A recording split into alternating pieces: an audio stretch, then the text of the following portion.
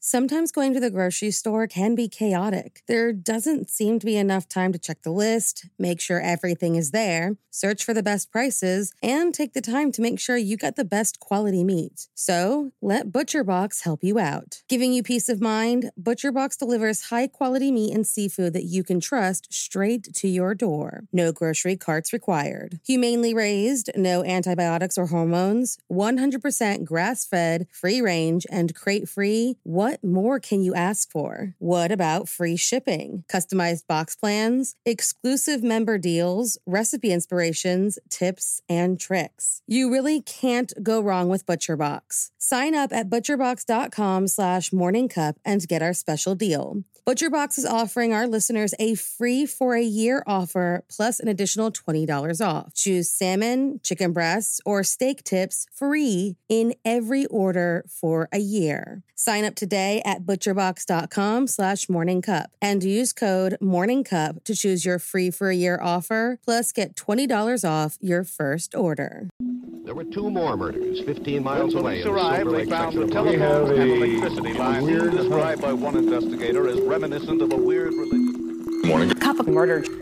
There are some criminals so vile that even a large crime can seem like just one more item in a very long list of horrible. On September 12th, 1994, a man kidnapped a little boy from his school. This kidnapping was just one small yet heartbreaking component of a larger, more horrifying crime and criminal history committed by Franklin Delano Floyd. So, if you like your coffee hot but your bones chilled, sit back and start your day with a morning cup of murder. Franklin Delano Floyd, born June 17, 1947, had a rough beginning.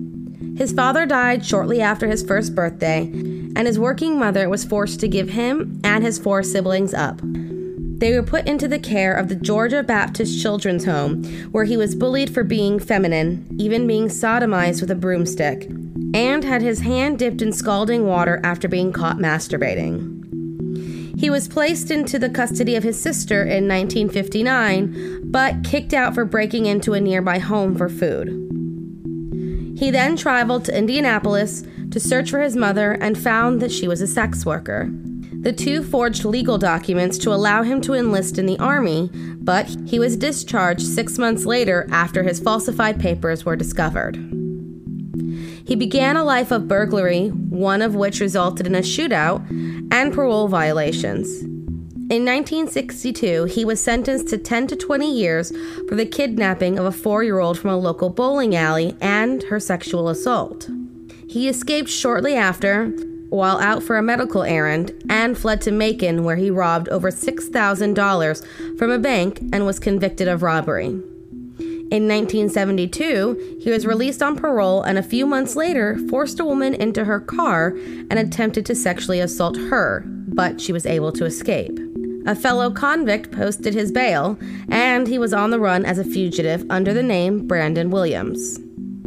In 1974, he met Sandy Chipman, mother of 4, at a North Carolina truck stop, and the two were married a month later.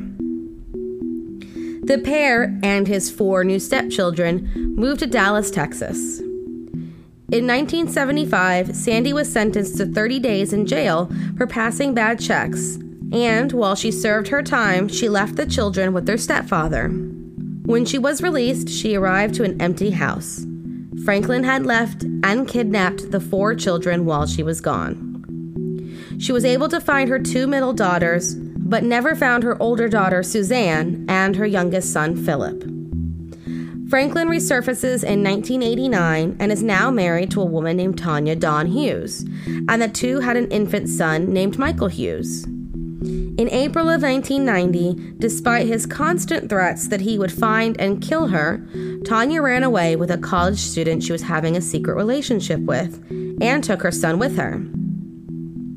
That same month, the body of Tanya Hughes was found on the side of the highway 100 miles outside Oklahoma City. She was rushed to the hospital with severe bruises and a large hematoma at the base of her skull. It was surmised that she was hit by a car while walking from the convenience store near a Motel 6. When Franklin arrived at the hospital, he claimed that the pair were staying at the motel together, but he stayed behind and fell asleep while she left to buy some groceries. At the time of her death, Franklin and Tanya were suspects in the 1989 disappearance of an 18-year-old named Cheryl Ann Camesso, a girl who worked as an exotic dancer with Tanya and had been arguing with Franklin before disappearing. And now Franklin was the primary suspect in his wife's death. Shortly after the death of his wife, Franklin put their now 2-year-old son into foster care and left the state. The boy was making remarkable progress with his new foster family, and by 1994 was in the process of being adopted by the family. Part of this process included establishing Michael's paternity. Franklin was arrested for parole violation around this time, and a DNA test was done. It was discovered that Franklin was not Michael's biological father, and when he was released, he was denied the chance to regain custody on the grounds that he was not his father, as well as his criminal history. That didn't stop Franklin from trying to get what he wanted, and on September 12, 1994, he showed up to the Indian Meridian Elementary School that Michael was attending and held the principal at gunpoint until he brought him to Michael's classroom. He then forced the pair into his truck, drove a ways, handcuffed the principal to the tree, and sped off with Michael. When he was arrested 2 months later in Kentucky, Michael was no longer with him. It is unclear what happened to the boy. There is some speculation that Franklin drowned him in a hotel bathroom shortly after the kidnapping. Some state that he is still alive, but cannot be located. The kidnapping of Michael began to unravel another unsolved mystery. In 2014, it was discovered that Michael's mother, Tanya, was actually Suzanne Savakis, the stepdaughter kidnapped by Franklin in 1975. He had raised her as his daughter under a different alias, Sharon Marshall, until she became his wife, Tanya Hughes, though it is believed that her sexual abuse started when she was just 4 years old. And the 18-year-old girl that the couple was believed to have kidnapped? Her remains were found in 1995, but remained a Jane Doe. In March of 1995, a mechanic found a large envelope that contained 97 photos, many of which showed a woman who was bound and severely beaten. The truck was traced back to Franklin Delano Floyd, and he was tried, convicted, and sentenced to death for the murder on the basis of the photographs found.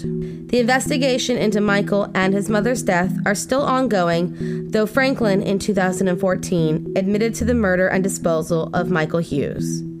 His body has never been recovered. Thank you for joining me in my morning cup of murder. Please join me again tomorrow to hear what terrible thing happened on September 13th. Don't forget to rate and subscribe and let me know how you like it. If you want to help support the podcast, there's always Patreon or just sharing it with your true crime-obsessed friends. And remember, stay safe.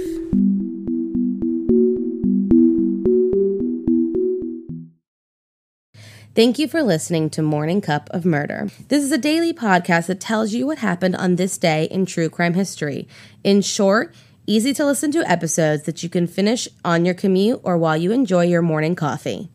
So make sure you check back every morning. My name is Karina. I am the creator and host. You can find Morning Cup of Murder on Twitter, Instagram, and Facebook. I have also set up a Patreon where you can donate a small monthly contribution to the podcast. All those links are in the episode description. Thank you again, and have a wonderful day.